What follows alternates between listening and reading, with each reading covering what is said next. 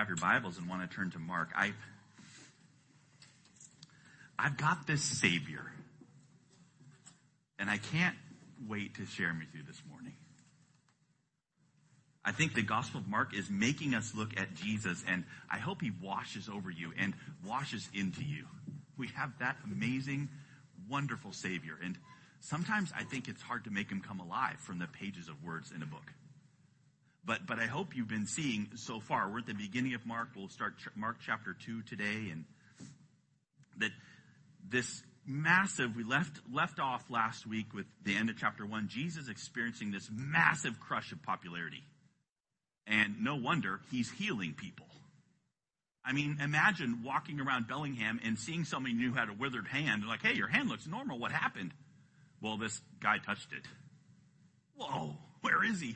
I want to go look and see. And so many people, Jesus didn't heal a few people. He healed hundreds, maybe even our text implies thousands of people all around. Man, I want to go see this Jesus. And so people were coming in to hear him speak, to see him heal. No one ever seen anything like it.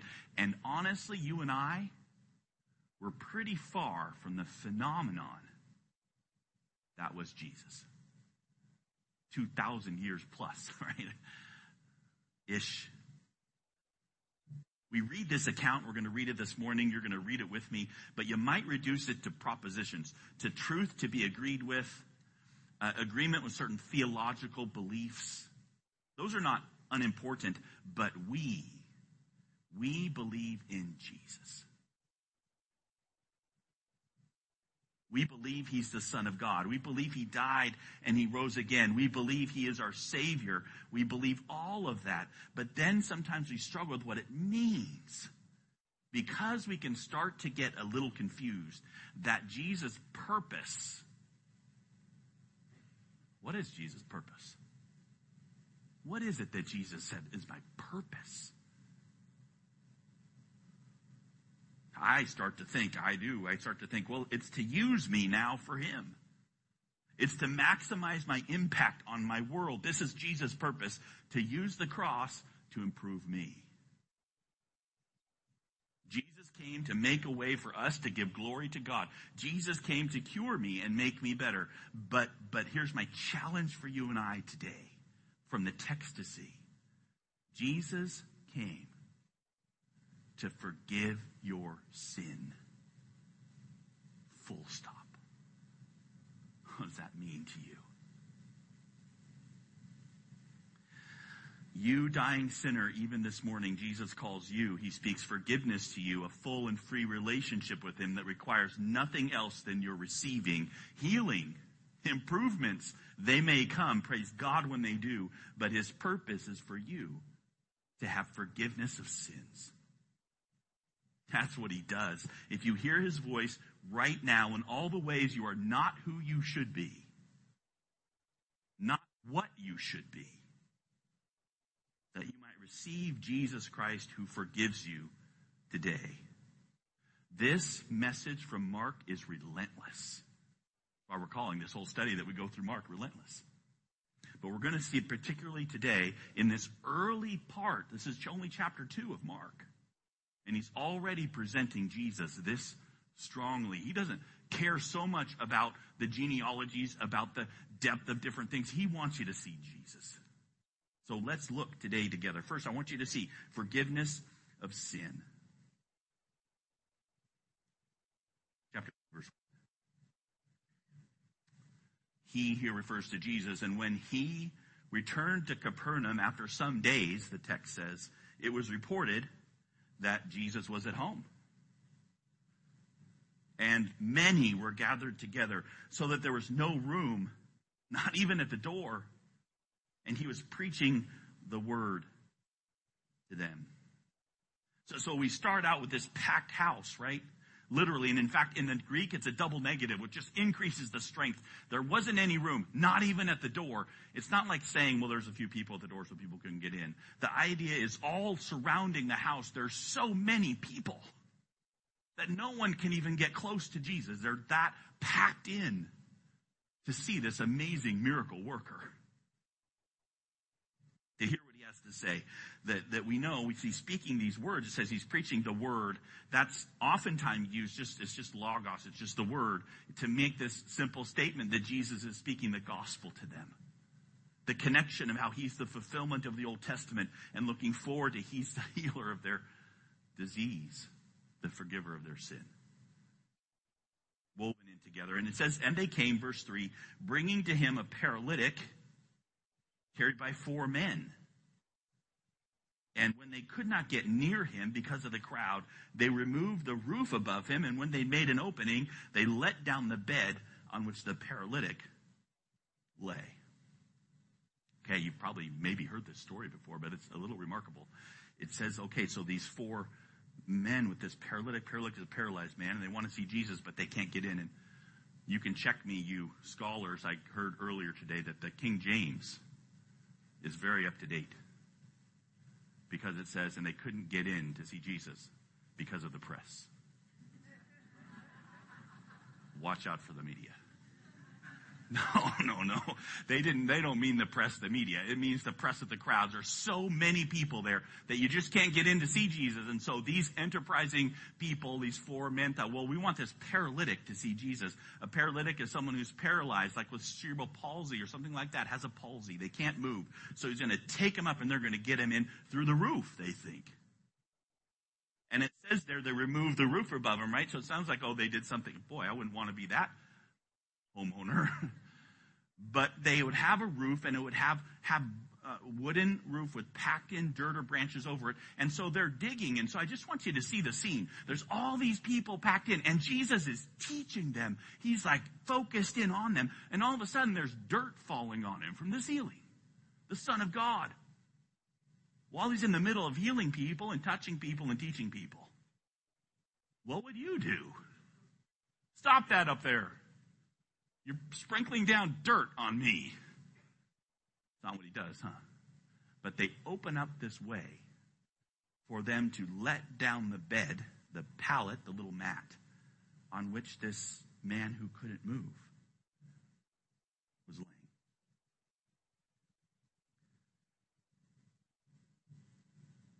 Very important statement next. And when Jesus saw their faith, he said to the paralytic, son, your sins are forgiven. This is a central statement to this whole story. If you take a look at the passage, it's kind of called a chiasm, where it kind of comes in the middle, and this is the central statement, which means it's the important statement. Right at the center here, verse 5:3. But I look at it, and if you look at it closely, look at it again with me. When Jesus saw their faith, he said to the paralytic, son, your sins are forgiven. I immediately say, wait a minute, faith? What kind of faith do they have? And then I notice that it says their faith. Well, wait. Jesus is saying that he's forgiving the sins of the paralytic because of the faith of the other guys?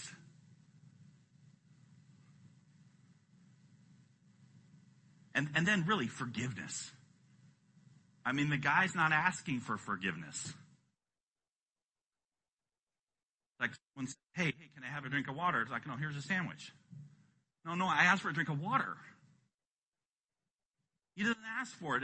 And these questions are bound up together in what's going on in the story. Start with faith with me. The word that Mark uses for faith, there's only 4 other times in Mark's gospel. It's the standard word, but he doesn't use it very often. If you're a Bible student at home, you want to look it up. It's Mark 4:40, Mark 5:34, Mark 10:52, Mark 11:22. In every one of those cases, it's about someone taking action to get to Jesus. It's not some assent to I'm believing the right statements about Jesus. It's about how people were saying, I got to get to him. Actions taken to receive Jesus help, not as the word is often used in modern English to mean agreement with certain theological beliefs. It really does mean trust.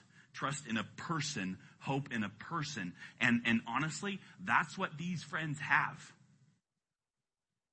So, hey, your faith has made this happen to some degree. You got him to me. and I'm the one who matters. That's the thought, right? That's what's happened. These four friends have gotten this paralytic man into the presence of Jesus. It's not like they have great amounts of theological depth. I mean, if they really trusted, they would know they wouldn't have to go in, right? Jesus can heal from a distance.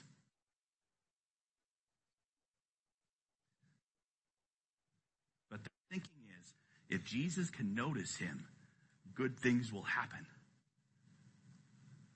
You know what? This speaks to me because I don't even know what I need. I don't know what you need. I know you need to get to Jesus. They did. And Jesus, what he does is he forgives his sins.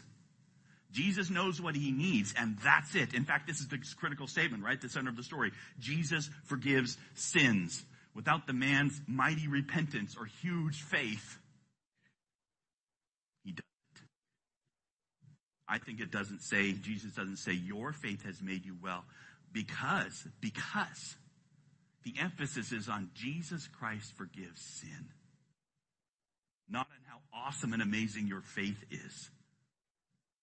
And certainly not improve your life, change your circumstances, make you give greater glory to God. He's here to forgive your sin. Really amazing. Okay, objection.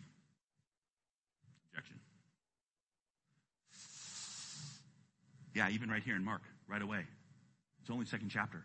We're already seeing the objections form on Jesus and his mission to forgive your sin. Right? Here in the second chapter, this introducing the opposition. The opposition are students of the Bible. The opposition are those who want to lean on the law and are against just coming to Jesus and receiving from him. Here they are. Now, some of the scribes were sitting there, questioning in their hearts, why does this man speak like that? He's blaspheming.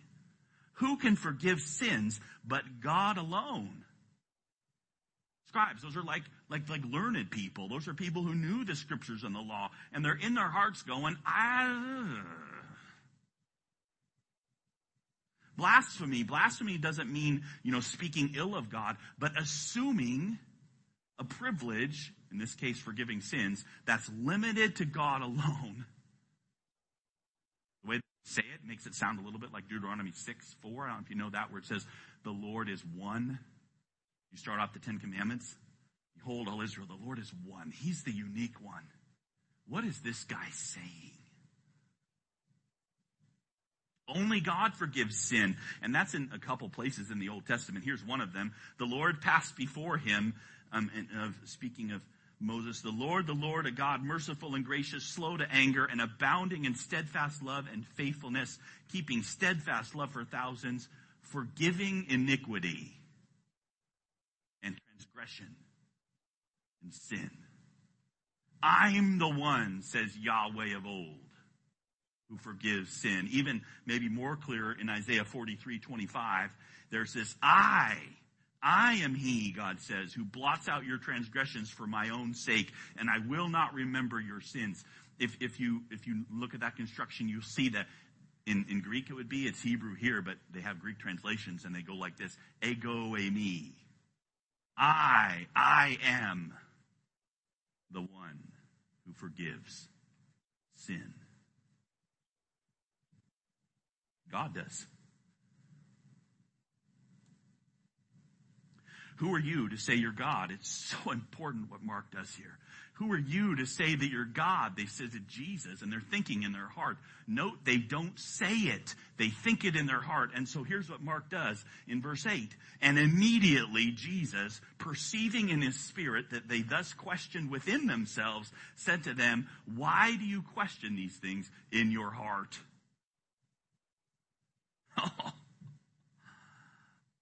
It's so fun. Immediately is Mark's favorite word, right? Immediately, boom. Jesus looks over. Man, how could Jesus be saying these things like he's God or something? And then Jesus looks, and what does he know? What they're thinking. Who does that? Oh, God. I never look at you and know what you're thinking in your heart. I don't even know what my wife's thinking, and I've been around her for 50 years. seems like. Oh, may there be 50 more. Nice recovery, she says. I don't know her like that, though. I can't know the depth of what she's thinking. And Jesus looks at these people that he doesn't know personally, and he can tell what they're thinking in their heart. Who does that? I'll tell you who does that. God does that. He looks at the heart, and he knows, and he says right there, immediately Mark's presenting Jesus, right? Implies Jesus looks into their hearts. They didn't say a thing. They're thinking it. And Jesus says, I know what you're thinking. He is the Son of God. And so he says, which is easier, to say to the paralytic, your sins are forgiven? Or to say, rise, take up your bed, and walk?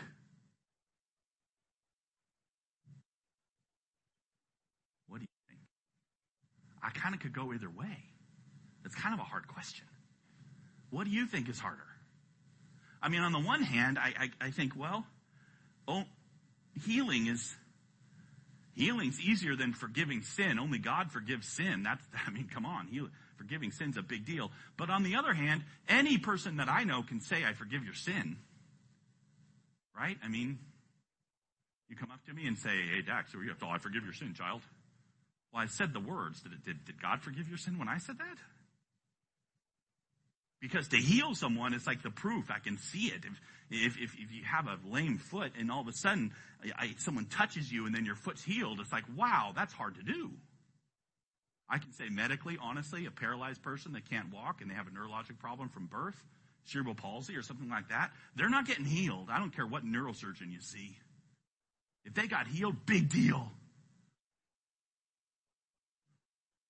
I mean, talk is cheap, right? And so it's really interesting. What does Jesus do? He puts them together. He puts them together. The thing only God can do, but you cannot see, which is forgive your sin. And the thing you can see, and is so amazing that when you see it, you're like, whoa, miracle. And hundreds, if not thousands of people are coming to see Jesus because he's doing that. And he says, yeah, I forgive sins. Which is harder? But that you may know, see the purpose for my healing, that you may know that the Son of Man has authority on earth to forgive sins. He said to the paralytic, I say to you, rise, pick up your bed, and go home.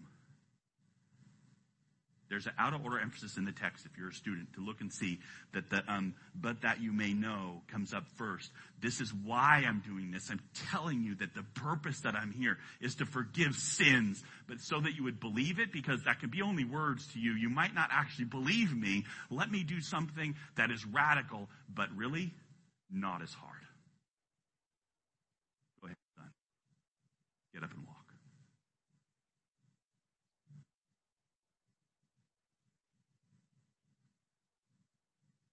This is going to be the purpose, is forgiveness of sin.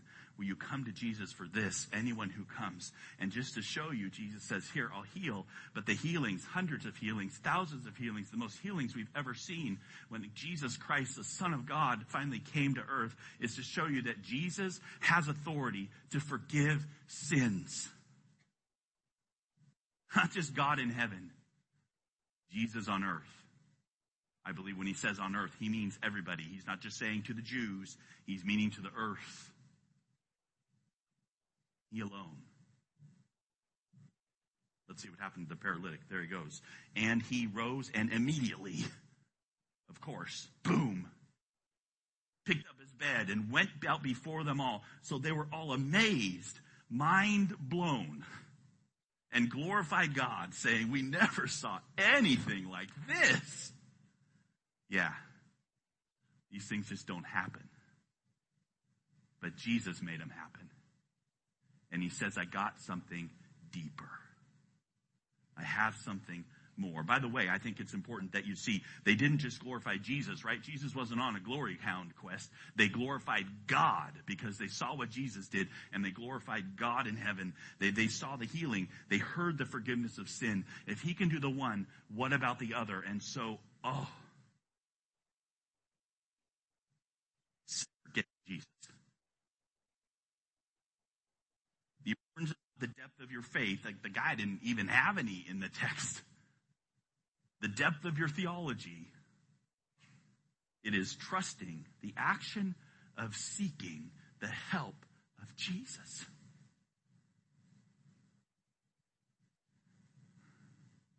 I'll tell you, if I saw it, as a doctor with years of experience in medicine, if I saw a person who'd been paralyzed since birth and couldn't walk and was in a chair, and I knew it, and I'd done the studies, and I'd seen how he's never going to walk ever again, and it's just not going to happen, and he gets up and walks, I'd be like leaping up and saying, what in the world? I want to know more about who did this. Forgiveness is bigger.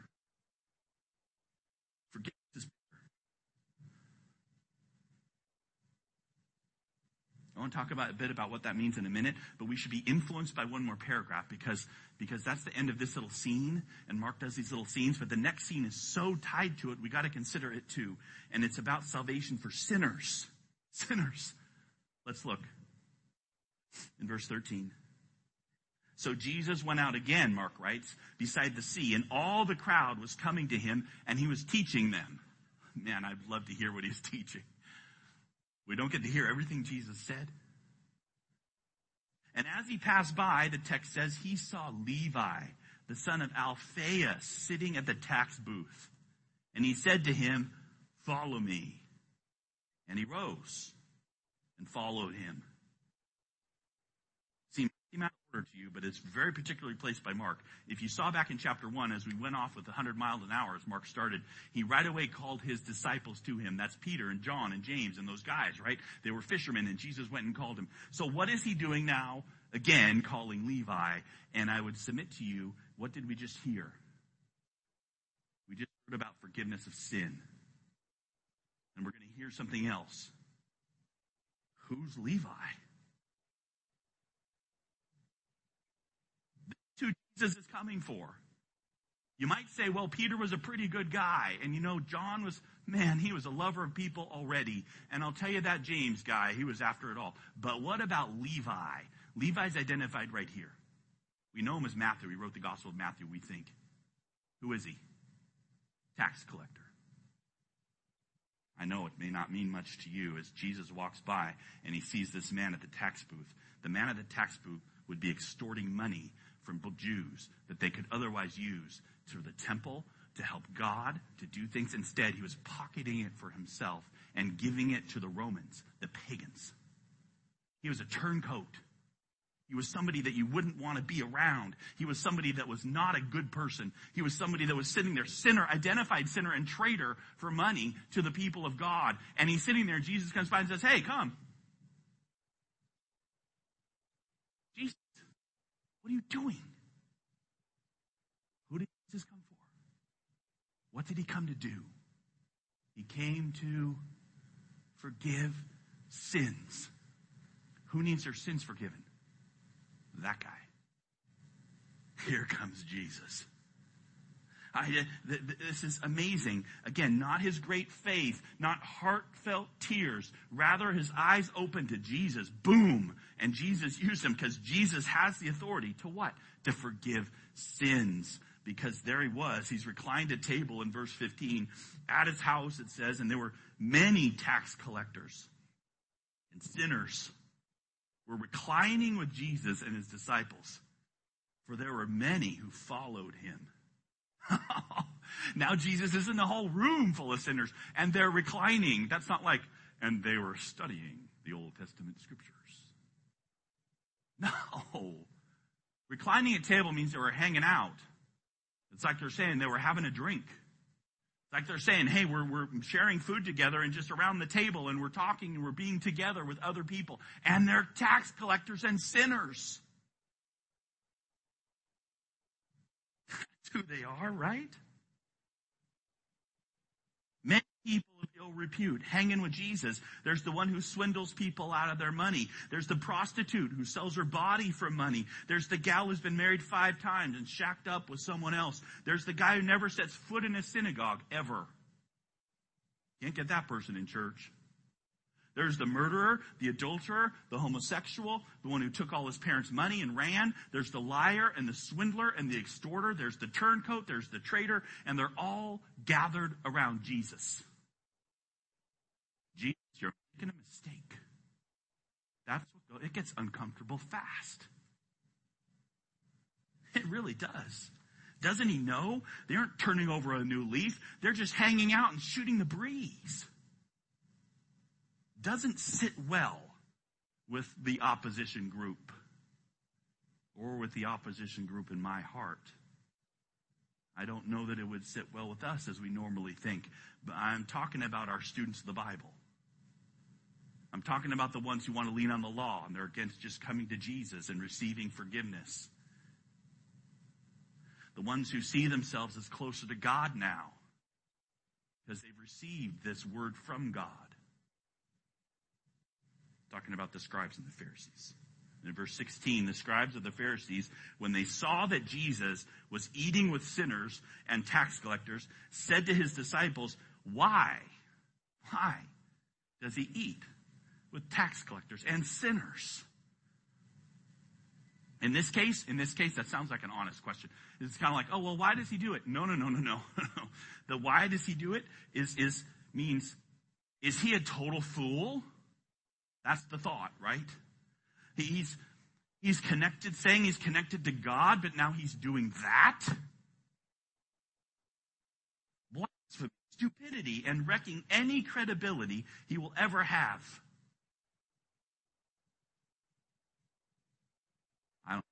Let me give you just a 1-minute illustration of how this starts to get me. Because one time when I was in Africa, and I've been over there to teach, and Danny and I went, and we've been several times, but they have a certain cultural norms. And so one gal in the city got interested in hearing about Christianity and wanted to come to the pastor's conference that we were going. So we took her. But it was a pastor's conference in the culture I was in, which is all men. There's all men, and I had this gal sitting on the side listening. Everybody's kind of looking at her. Because the women are supposed to have their own meeting, cooking the meal or whatever they're doing. They weren't supposed to be in listening to the message. I don't know if it was right or not. It wasn't very culturally sensitive that we did it. But I started to feel that, I think I'm losing my witness. I think people are like thinking, wow, maybe he's bringing her because he likes her. Maybe he's bringing her because something else is going on. And what is Jesus doing there? Maybe he's hanging out with sinners because he is one. Maybe there's something untoward. So you start having that. That's the closest I can get at connecting to this sort of thing, is that we start to feel it ourselves when we violate cultural norms and have the right thought or have the right idea to help people. But people say, well, you're not doing it the right way. Therefore, and we start to feel peer pressure.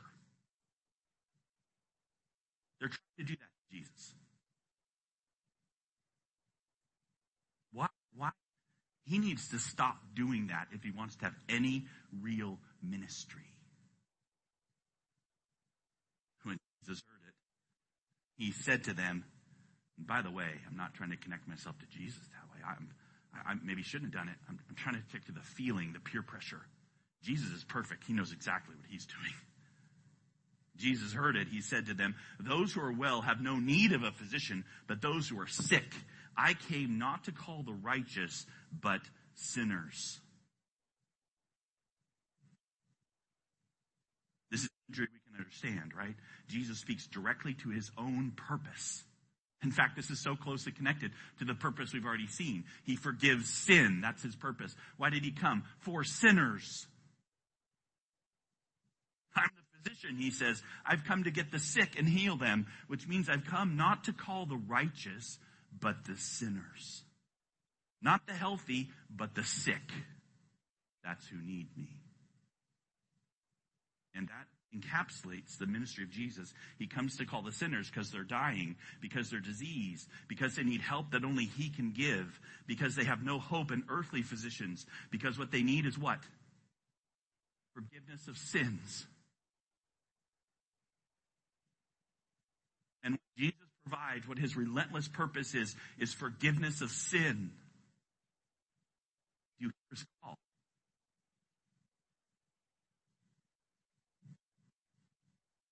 hey, this is the message today. And just to recap, faith is trust in a person. That means getting yourself to Jesus, not cleaning up, not improving, not now following some code, but literally getting your friends to drop you from the ceiling if need be. That kind of urgency. If you get to see Jesus, you're okay. And we know, because this was an image. This is Jesus teaching by even his actions. We know that Jesus says with his mouth to you today, come, any who are heavy laden, and I will give you rest. He promises if you come to him, he will forgive you. He's that amazing of a Savior. The call is to you.